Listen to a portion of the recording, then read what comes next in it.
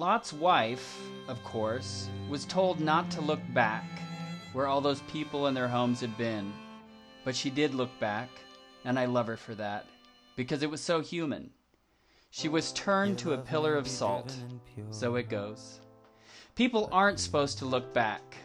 I'm certainly not going to do it anymore. I finished my war book now. The next one I write is going to be fun. This one is a failure, and had to be, since it was written by a pillar of salt. It begins like this. Listen. Billy Pilgrim has come unstuck in time. It ends like this.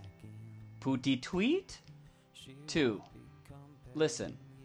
Billy Pilgrim has come unstuck in time. Hello and welcome. I'm Douglas Bowles, and this is 42 Minutes, a podcast about meaning from SyncBook Radio and distributed by thesyncbook.com.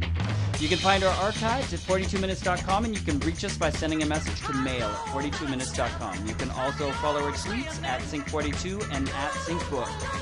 It's Wednesday, July 31st, 2019, and today for 42 minutes, oh yes, we are looking back. In fact, we are traveling in time and space to 10050 Cielo Drive, Hollywood, California, in the summer of 1969. And we'll do so with the help of an old friend of the show, Andras Jones.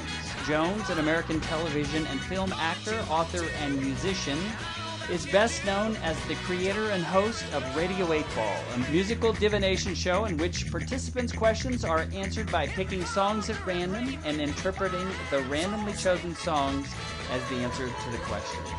More information and current shows can be found at radio8ball.com. Of course, around here, we all know Andras as a contributor to the SyncBook, author of Accidental Initiations, and co-creator of SyncBook Radio's Synchronize. On the musical front, Mr. Jones spent most of the 90s touring and recording with his band, The Previous, and as a solo artist. But coming this August 8th and adding to his impressive catalog of recordings is All You Get, the latest LP from Andras, featured most recently as the Oracle fodder for the Lodge 49 episode of Radio 8 Ball.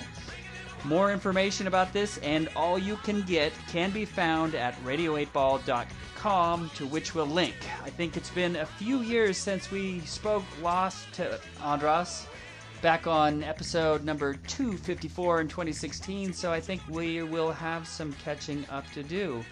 How are you doing tonight, Andras?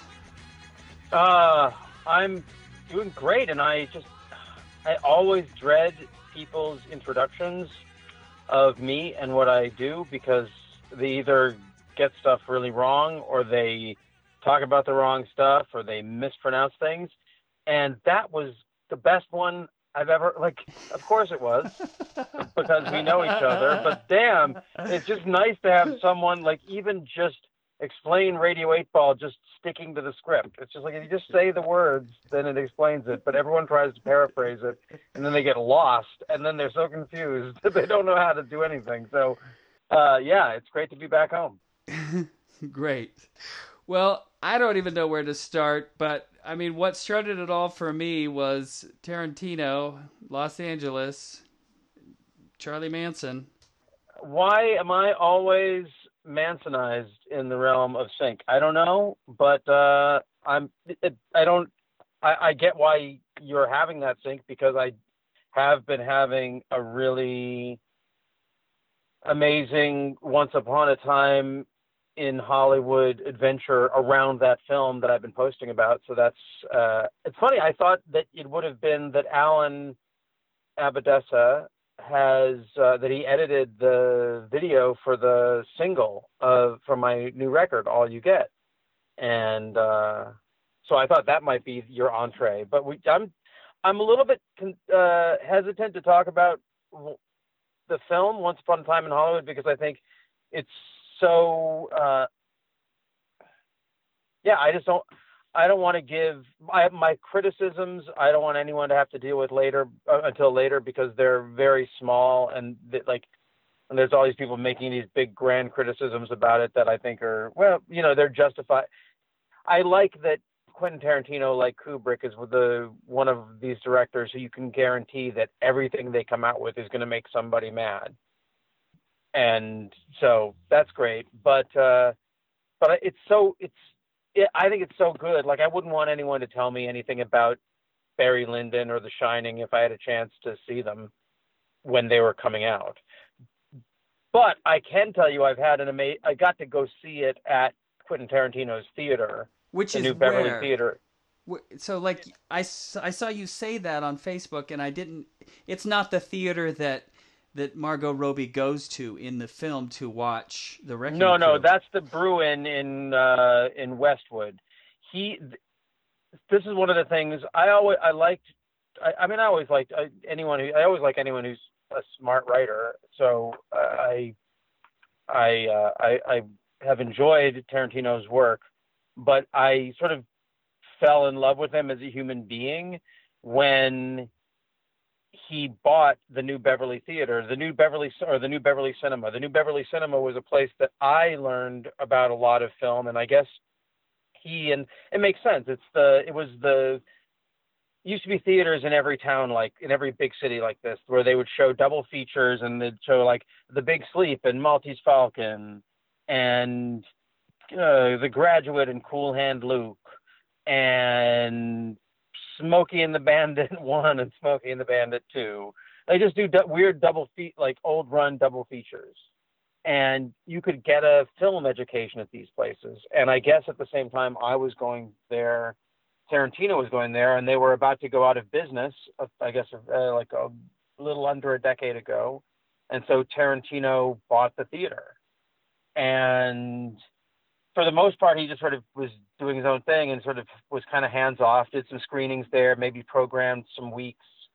But I guess at some point in the last couple of years, he's taken on full on. He runs his prints. He programs the whole, like during the making of Once Upon a Time in Hollywood, he was programming the whole like every week, every day. Like they do double features for 3 days, and then 2 days, and they do midnight features, and they do daytime shows for kids, and it's all film, and it's the perfect thing. And so you have it like one of the great directors, in history has their own movie theater. And if you live in LA, you can go and watch the prints that he owns shown on a big screen in his house, and then to go see his movie in his house. That was amazing. And I've been following this film podcast. It's new to me, called the Pure Cinema Podcast, and I highly recommend it to people. And they somehow, I haven't got to the end of the podcast, but they somehow got in with the New Beverly Cinema, and they had Tarantino on recently, and he was talking about how the last 2 months of programming there has really been designed almost as a course, so that people can get all the references in Once Upon a Time in Hollywood. Mm-hmm. And even just listening to the podcast of him talking about that, I think if you've seen the film, or if you haven't seen the film, or if you've seen it and you're going to see it again, like I haven't seen it the second time, I highly recommend the Pure Cinema Podcast's interview, like their most recent session with Quentin Tarantino, and he goes through the New Beverly Cinema's calendar and talks about why this Jane Fonda double feature is important, and why this Natalie Wood or this Tab Hunter or George Hamilton, or on and on. And like it's so, and it should be. I mean, maybe this is. I'm sorry, I'm talking your ear off, but I know we only have 42 minutes, and you mentioned this film, so or you didn't even mention the film. You just mentioned Cielo Drive. I did. And so what's amazing is I knew enough to really appreciate that movie. However, in all the years of Always Record, I never went into that rabbit hole. The Charles Manson, the Roman Polanski, like the whole David Plate trip. Well, I don't know if you feel this, but to me, all you need is a passing knowledge of the Manson murders to get what you need to get out of this film for Yeah, that. yeah, I agree. It's really the Hollywood, like if you haven't seen The Great Escape and you don't know who Steve McQueen is and you haven't seen Sergio Leone films and you're not aware of like the Hollywood that's dying that they're covering, the genre Hollywood, Yeah. that's where I feel like I think you can get it. I think you can watch the film and just enjoy it as that's all just sort of random shit. But it's all grounded in a reality, a cinematic reality that if you know it, it's it's like reading a Gore Vidal book. If you don't like, you could probably read a Gore Vidal book and not know about American history, but if you do, it's gonna pop. But so the interesting thing to me is then actually for what it did to me is I'm just curious about, like, I'm going into that for the first time, so the movie was the gateway into to like, and it's a mess as far as like I can see why, like, it's just a conspiracy magnet where I found there's a new book that just came out that's talking about the problems with the Helter Skelter case and motive and things, and so it just seems like it was a really interesting entree to me into this whole realm that I was never interested in before now, and I suppose that's why. I mean, I didn't intend for this to happen. I was curious about the movie, and I was curious because I knew that it was such a big deal to Alan, Bill, and David, and they seem kind of blasé about it, and so it's like, all right, well, I guess About the movie? not about the movie, about the idea of it being like some kind of ritual for them to participate in, and that's how I felt. Like, this is Tarantino, it's cinema. Like what you were doing, that felt like, oh yeah, you're seeing it at his theater. The Wrecking Crew posters on the wall. It's like you're participating with it somehow. It's great. Well, because the theater is right down the street from El Coyote. So there's a scene in the movie where Sharon Tate comes out of El Coyote and says, "Are they doing a opening at the Dirty Theater down the street?" And J.C. brings like, "Yeah," and she's like, "Do dirty movies have openings?" And everyone in the theater laughs because that dirty movie theater is now the New Beverly Cinema, and so you can see it from El Coyote. So you come out of the theater and you look down the street, and there's El Coyote. This was one of the fun things. So in the theater, Tarantino if you see it at the New Beverly, they show a short that's a scene from Bounty Law with DiCaprio and Michael Madsen that they show clips from in the film, and they show the snack ad that shows on the drive-in movie theater when Brad Pitt goes on his long drive home. At the end, he pulls into the movie theater, and they're showing that. And they showed the previews for The Wrecking Crew, Rosemary's Baby, and CC and Company, which are all referenced in the movie. And again, this is all from his own collection.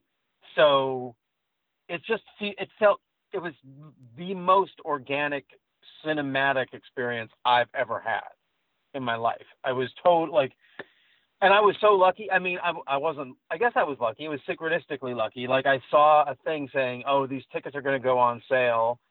And I just I set an alarm, and I was in a place in my travels where it made sense. And at noon when they went on sale, I went on and tried to get for the day before.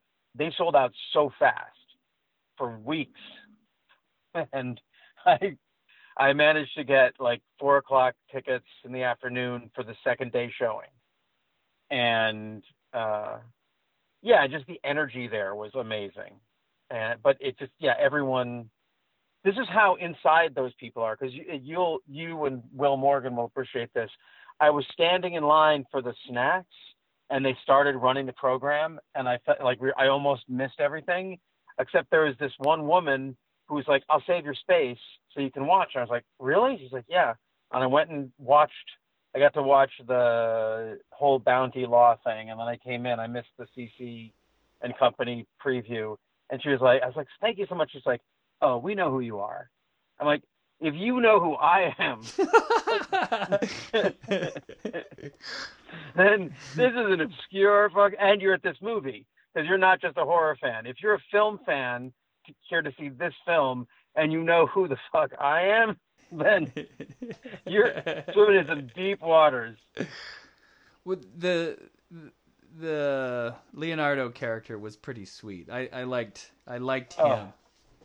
He was just so human.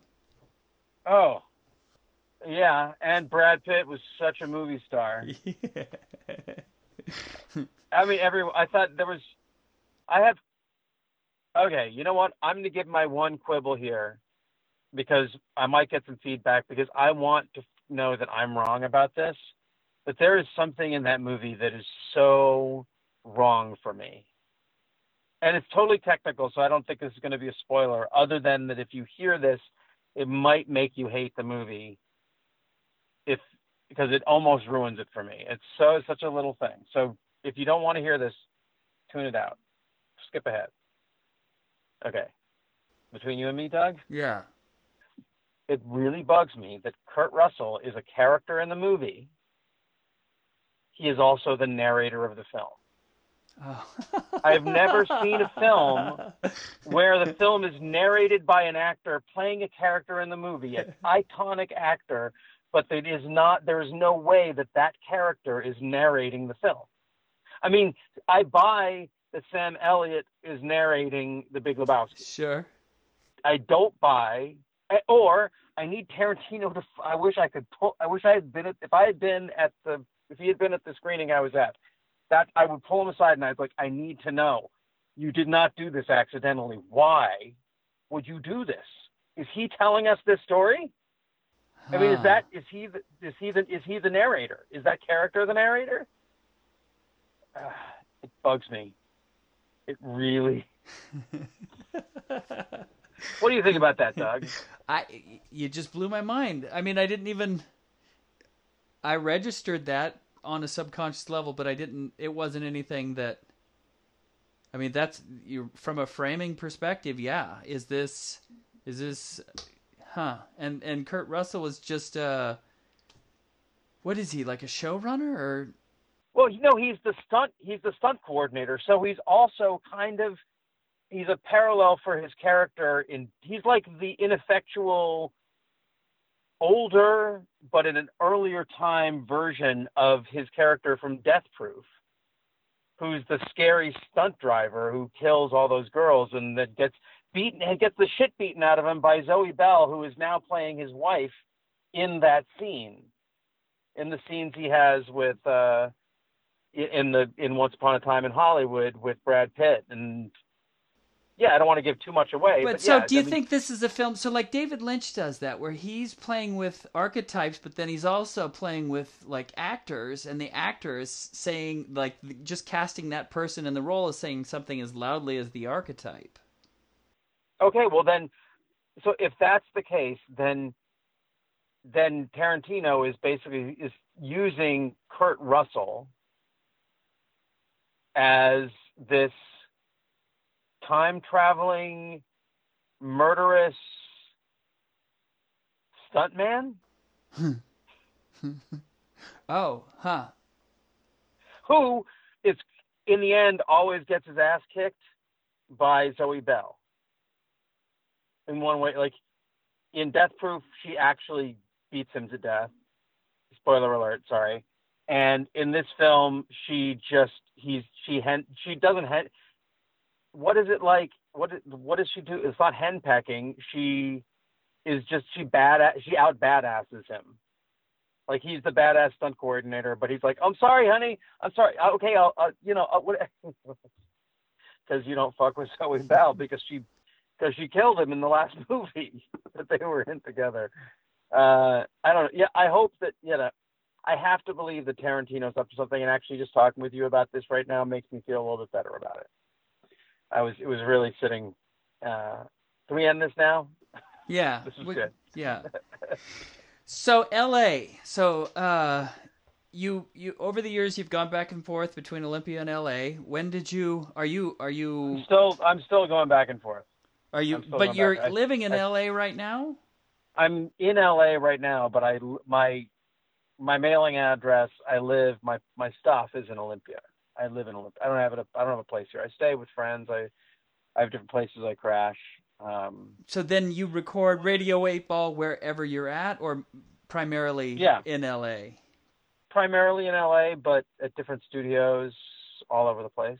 Yeah, like the most recent one we did that we're in the middle of right now with Lodge 49, which is something I'd love to talk. I think the sync community, you're gonna go nuts for this show. Did you watch any of it? I watched a little bit of the first episode, and I'm You curious. can see why. Yeah, it's not a.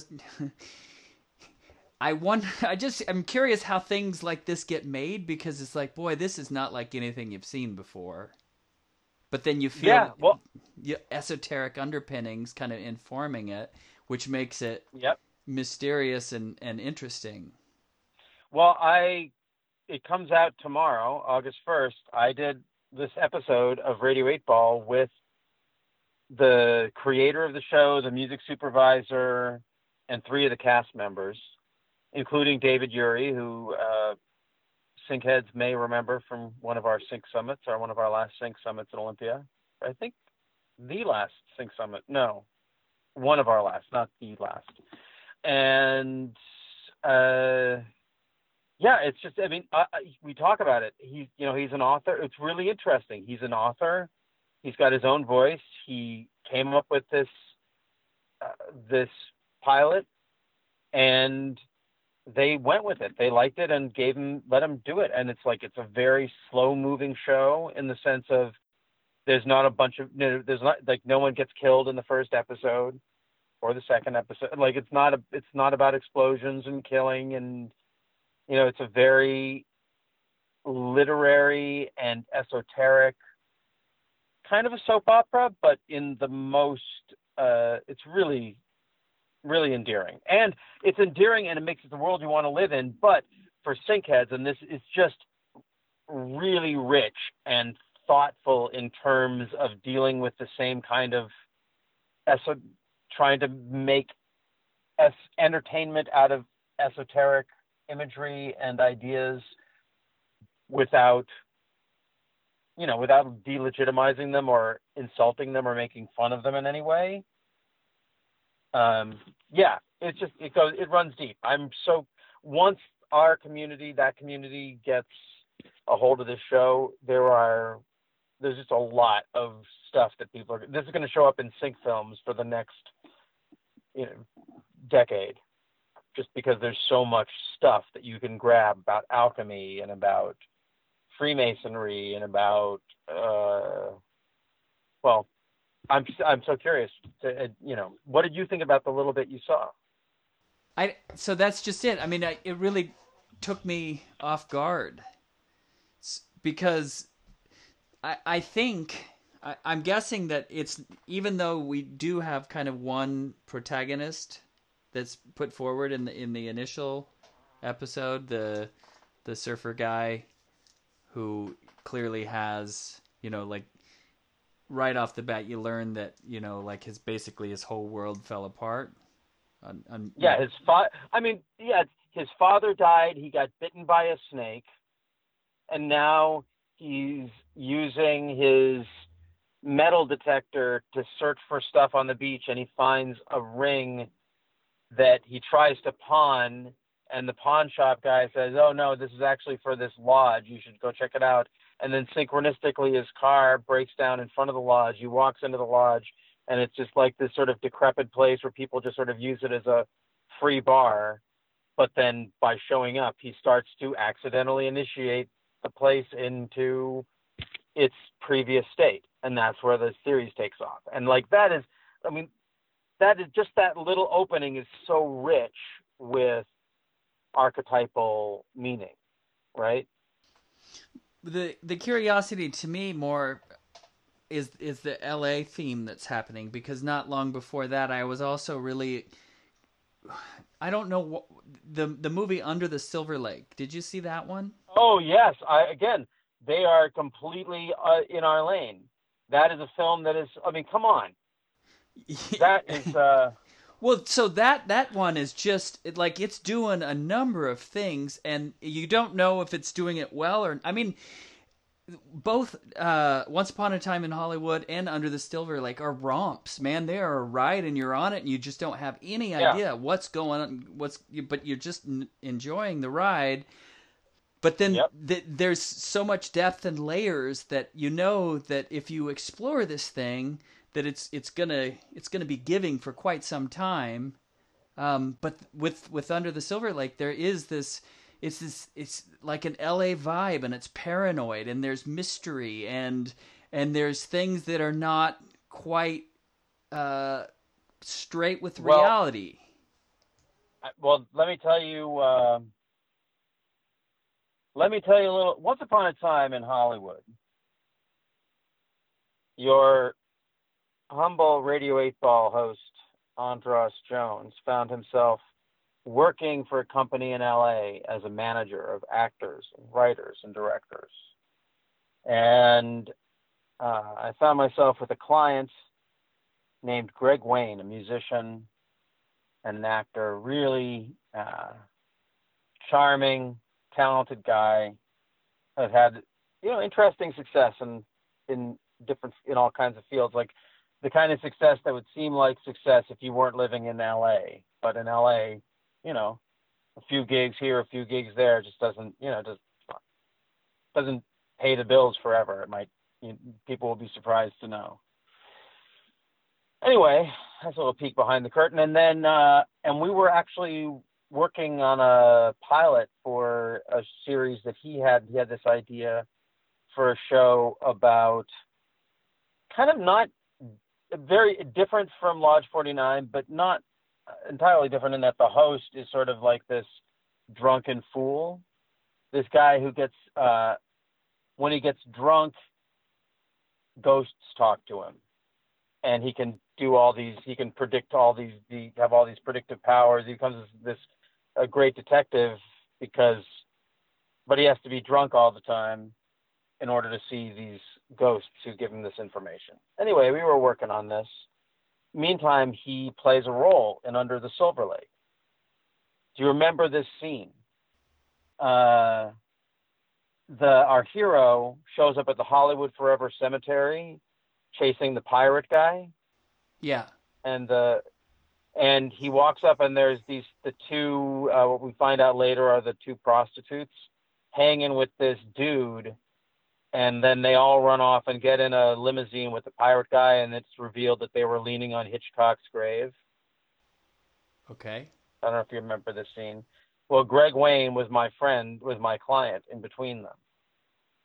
And we were waiting for this film to come out because they thought, oh, he's in this cool new movie, Under the Silver Lake. The role didn't end up being huge, but you never know when it's that kind of role, how it's going to be featured. And before the film came out, he committed suicide. Oh.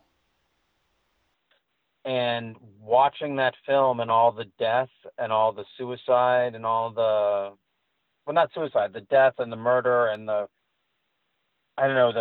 nihilism of it. Yeah. It really, I've had these experiences a few times in my life where I'm viewing something that if I didn't have this one piece of information that's very personal to me, I would be viewing this in a very different way. But because of the way I was viewing it, and when he showed up in front of the Hitchcock grave, knowing that that is something that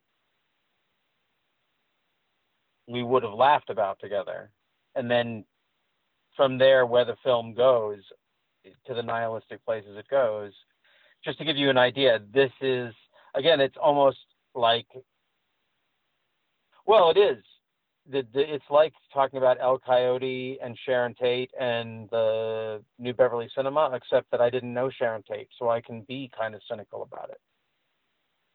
I can think, wow, that's cool. That's a jazz. That's groovy that happened. Or that Tarantino was able to play with that connection. but that's kind of like when you ask about Hollywood and being in Hollywood and Once Upon a Time in Hollywood, I think that's part of it. And I think that's maybe why, I hope that's why people who did know Sharon Tate can watch that film and be sort of moved by how sweet it is to her, and actually be reminded how all of the hand wringing about her was like showed less concern for her than this film that people are all going to be up in arms about. You know what I mean? Well, let's talk about Natalie Wood then. I mean, Okay. Yeah. So that's a perfect. Under the Silver Lake is, I think her name is like Joyce Gaynor. It's like a silent movie actress, and then you have Sharon Tate. Janet Gaynor, yeah. Okay. Yeah. Janet Gaynor, you're right. Natalie Wood. So what is it? What is it? Besides the, just the basic pun of her name, and that she's from Hollywood. Oh well, none of that. Yeah, there's not. I'm not really. I know people are very interested in the mystery of her death. I'm not so much. I am. To me, when Natalie Wood died, I remember I was living in the same house I was living in, and we didn't live there for a long time where I was when John Lennon died. And so I kind of think of them as being similar. Also, they were probably a couple of years apart, but when you're a kid, these things blend together. And I remember my mom watching it, and she said this thing of like, oh, well, Natalie was always us, when we were a kid. And because my mom was born in 41, Natalie was born in 37. And so, when we were kids, she was the kid from Miracle on 34th Street. Well, I didn't put that together. Like, I was aware of her, but she wasn't someone that necessarily resonated per se. But she was, she's like a Forrest Gump, where she's in everything. Well, she's always. Well, it was funny if you listen to the Pure Cinema podcast with Tarantino. They didn't talk enough about her. I don't think he's necessarily in her wheelhouse, or she's in his wheelhouse. But he said, and it's something that I've been saying, like, this is why I know we get along, man. Because he's like, the thing about Natalie Wood is like, we think of her as like, oh, she was the girl with James Dean and with Warren Beatty and with Steve McQueen and with John Wayne, Robert Redford. Well, Wayne is a different thing, but like all of these young movie stars that she was with, the studio was putting them with her. Like, she was the movie star in Rebel Without a Cause, introducing James Dean. She was the movie star in Splendor in the Grass, introducing Warren Beatty. She was the movie star in This Property is Condemned, introducing Robert Redford and Charles Bronson. You know what I mean? Like, the people who we think of as like of her as the co-star too. Right. At the time, they were the ones we were being introduced to. And so there's this way, well, I think one of the great qualities of an actor is the ability to make their partner look good. And she was great at that.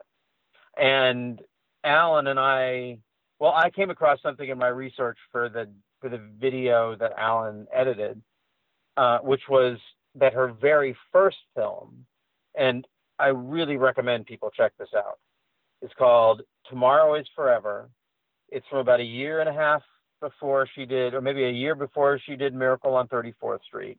It's her first film. Like so much of her stuff, there's a water and nautical element. The first time we see her, she's 8 years old. She's fleeing Nazi Germany in a film in 1946 in the arms of Orson Welles. And she's speaking with a German accent. She's an 8-year-old kid. She has some very emotional scenes to play. And all of her scenes are with Orson Welles. And this is a time when Orson Welles was notorious for, I'm putting quotes around, for directing scenes in films that he was acting in just because he'd kind of creatively bully whoever the studio had was put in charge of that film. He was acting and he's like, well, what if you lit it this way? What if you know, can you see a camera move like this? And who's going to argue with Orson Welles at that point? And with all of that in mind, and if you watch this film, there are some shots that look like they're right out of Magnificent Ambersons. And it makes me think that he did that. But I am 100% sure that he directed Natalie Wood in all of her scenes. They're in all of their scenes together. They rehearse together. Whether or not the other guy's directing, saying cut and print or whatever, her first time on film, she's being directed and working with the master of American cinema at the height of his powers. And then that's just right through till the end, till she ends with Christopher Walken at the beginning of his rise to becoming an iconic actor. And it just never ends. She's just right on the pulse.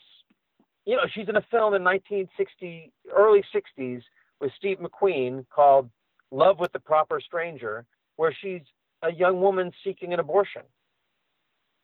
You know, she's in Bob and Carol, Ted and Alice as like in a film that explores open relationships. She plays Helen Gurley Brown in a very, I think, a very bad film with Tony Curtis, but still playing this feminist author. And yet we never talk about her. I think she's endlessly fascinating. Yeah, I don't disagree.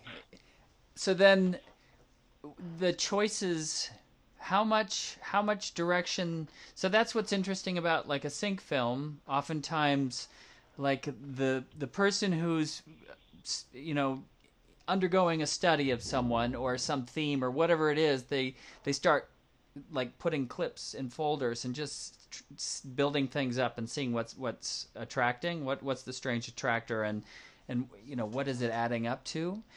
Did you give like time codes to Alan, or did you say you need to look at these films, or, you know, so how did that collaborative process work? Yeah, Alan was like, I don't have time to totally go down the rabbit hole with her. So he was acting almost like a straight editor in this instance then. Is that what you said? Well, no. I would not call it a straight editor. I would call it a very bent editor. Get bent, Alan. In the sense, no, I mean, really, it's why I could, like, so how this came to be was that I have this song called Natalie Wood Said that is the single off of my new record. And one of the people I'm working with was like, well, you should make a video.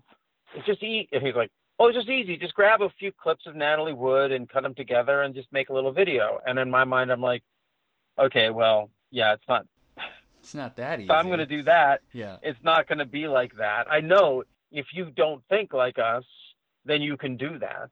I just think, I'm just grabbing a few clips and running them in loops and playing the song, and then something will happen. But I was just like, this has got to be a sync film. And I asked, you know, it's like a parable. Like I asked Alan once and he returned me down. And I asked Alan a second time and offered him a little money and he turned me down. And then I asked him a third time and I think he was drunk. and I offered him more money and he said yes. And still, whatever I paid him, the reason it had to be him is because he got obsessed. I did the work. I went and found it. And then he put in the kind of work that someone who cares about this art form does, which is obsessive and super detail oriented. And, you know, if you ever talk with him about it, he had that, you know, that creative journey that a lot of us have when we're, you know, where he was working on it and he was pursuing stuff, and I put in a lot of work going in a direction that ended up not being the right direction, and then course corrected and felt lost in it. And then we found like these little nodes and these little things that worked, and then it all clicked into place. But yeah, in my research, it was just overwhelming. I just looked for any place where she was drinking or drowning or in water, because that's sort of what's referenced in the song. But it's more about me drinking and drowning because I can't live up to the false, I don't want to say the false ideals that she helped to set up by adoring the movie star men that she adored and the way she adored them, particularly based upon this line in Rebel Without a Cause where she's talking about James Dean and she's like, yeah, he's sincere. That's the main thing. And it's like, it isn't, but you can go through a lot of your life thinking that being sincere really is the main thing. And it will lead you to be drunk and drowning in many ways. And that's where the song came from. And so that's what I was looking for. But then obviously when you start doing a sync film and doing the research, you find a lot more than, you stare into the abyss and it stares back into you. Which is why it's fun to have a friend who gets it, like Alan, to work on a project where it's just great to work with someone who is going to work as hard as you do on something because they just want it to be right, regardless of how long it takes or whatever they're getting paid. It's one of the joys in the world to work with people like that.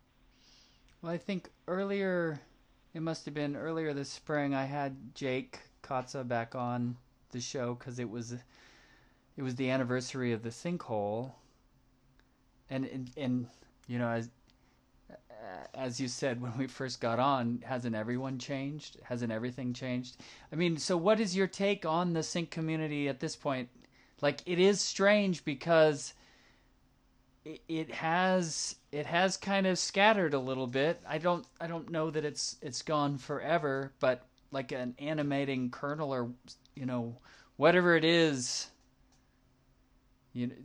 we're kind of in a, I don't know what kind of just downtime or something, or what is your take on things? Oh man, I wish you hadn't asked me that.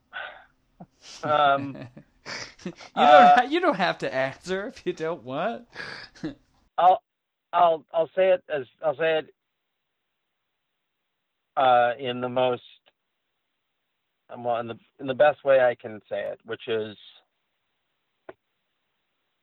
after the election of 2016, I had a lot of people who blamed me for Donald Trump, people in my world who blamed me personally for the election of Donald Trump because I supported Bernie Sanders, even though I live in Washington State, a state that went for Hillary Clinton. And I've spent a lot of this last, many years, trying to confront this idea that we can blame our neighbors in states, that the Electoral College and all this can allow us to blame our neighbors for things that they have no actual control over. And yet, I think we are living in a time of scapegoating, and the scapegoating impulse is very hard to avoid. And I'm not immune to it. And so I too have irrational beliefs that lead me to blame people unfairly for the horrible, apocalyptic, brutal, racist, fascistic times in which we live. And for me, that irrational blame falls pretty heavily on the sync community. I know that people are working on that. It feels like what we're doing got co-opted. That whatever magic that we found and we're all sharing got co-opted by the alt-right and became this meme magic or whatever. Wait. This is why, I don't, we have to hold. This is the reason I rationally blame our community is that it's like I just don't want to. That passive language that we got co-opted. Well, No, so we knew there were Nazis in our midst. We knew that there were people saying hateful, terrible things. We knew that there were people who we liked who were saying, well, maybe there's good people on both sides. we never said good And people on both no, sides. but we did. Yes, we did. We definitely, I mean, I was, here's the thing, No, I hear because of ya. who I I hear am, ya. because of my personal way of being, found myself confronting it a lot. And I found that most of the time when I confronted it, it ended up being turned on me instead of on people who were openly espousing an affinity for Adolf Hitler. And And so then people be those like, well, but it's people, archetypal and no, blah, those blah, blah. people were certainly there, but thinking about it from like instead of like individuals and more like a larger flowing thing, like that maybe this was going through. I just I'm telling you, it's irrational. It's unfair. but I You know what wonder. it is? It's because I expected more of us, and for what we bit off, we failed. And I feel like we failed because we were, Well, so here's a the thought words I'm that come to having. mind is weak and cowardly and not grounded in anything other than the same stuff that we would make fun of, except that we used bigger symbols, bigger, and that's why it's unfair to expect more of other people, because ultimately, and this is why I don't like the passive language about it. Sure. Because when I go to bed at night, when I'm really thinking, I don't blame you guys. I blame myself, and everyone should. I wonder if we're built to fail. I don't know that we can do anything but fail. Like the climate thing is haunting me right now. Like the idea of climate change, and it's really coming to a head now. And I think for a long time people personalize this, that if we just change our personal behaviors, we can beat this thing. But these forces are so big. Like that's how I'm feeling. Yeah. And yeah, so no, we're the victims of a psyop. There's no doubt about it. It is. There are bigger things. You're right. But but you're right that we had like early on we knew what was going on with various members of people that we gave a voice to, and we didn't call them out or shut that voice down immediately because we thought that what they were saying in the arena of what we were talking about was valid, whereas their personal political beliefs didn't enter into it, even though where we ended up was a completely tribal political space at the end, without basically the arena that we cared about is like gone. And it's just that happens in a lot of areas. This isn't the first time. It's not, and it's, that's, to me, it's like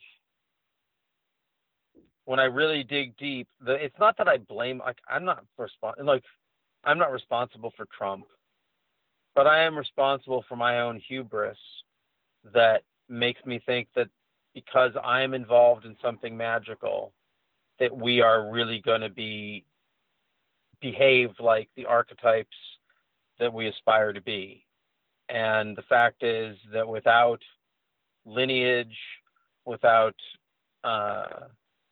teachers, without a community that like has some sort of passing down from elders, where young people listen to, where we have elders that we want to listen to and elders who are worth listening to, and we can build up something that that approximates what really it means when you say community, as opposed to a bunch of people sort of doing the same thing together, but we just don't even know what that means. And so when we do have these little moments where it feels like when we have these moments like the Sync Summits, where it feels like there's a cohesion and we're all in agreement, it makes you think like, oh, this is it. This is the revolution.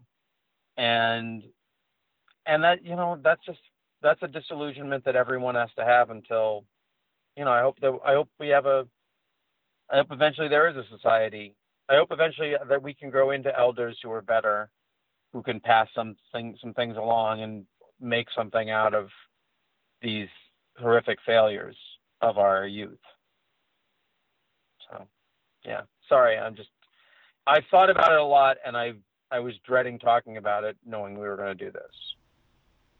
Well, that was 42 minutes. Thank you so much for sharing it with us. Oh, that's perfect.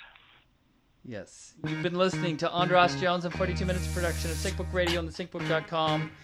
For more information about his work, check out his website, radio8ball.com, to which we'll link. For more information about the SyncBook, our guests, check out past shows, or to subscribe to the podcast via iTunes, please be sure and visit our website at thesyncbook.com. If you like this podcast, check out others. As currently all the SyncBook Radio archives are free. We also feature a great search engine to help you find what you need. All this and more can be found at thesyncbook.com.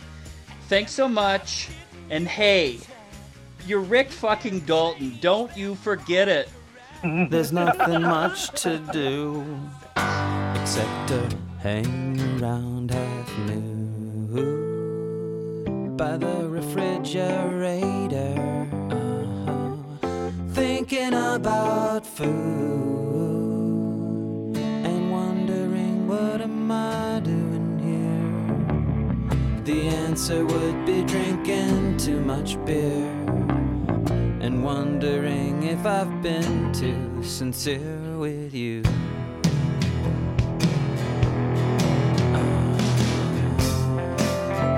But Natalie would say,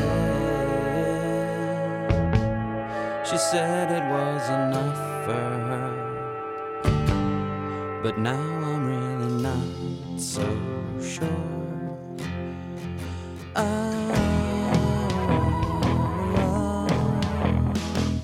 This sure is a drinking town. The cold brew flows dark and brown, and every time I visit it, I'm scared I'm gonna drown.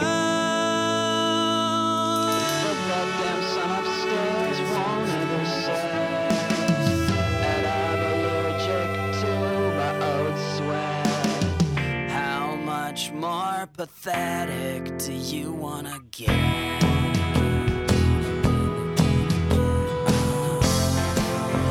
But Natalie would say, she said it wasn't enough to be sincere, but Natalie's not here, no.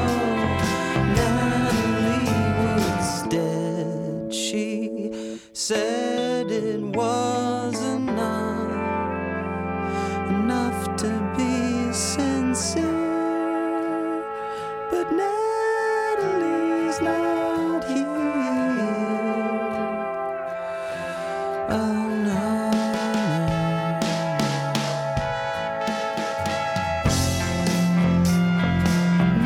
Natalie would say, she said it was enough for her, but now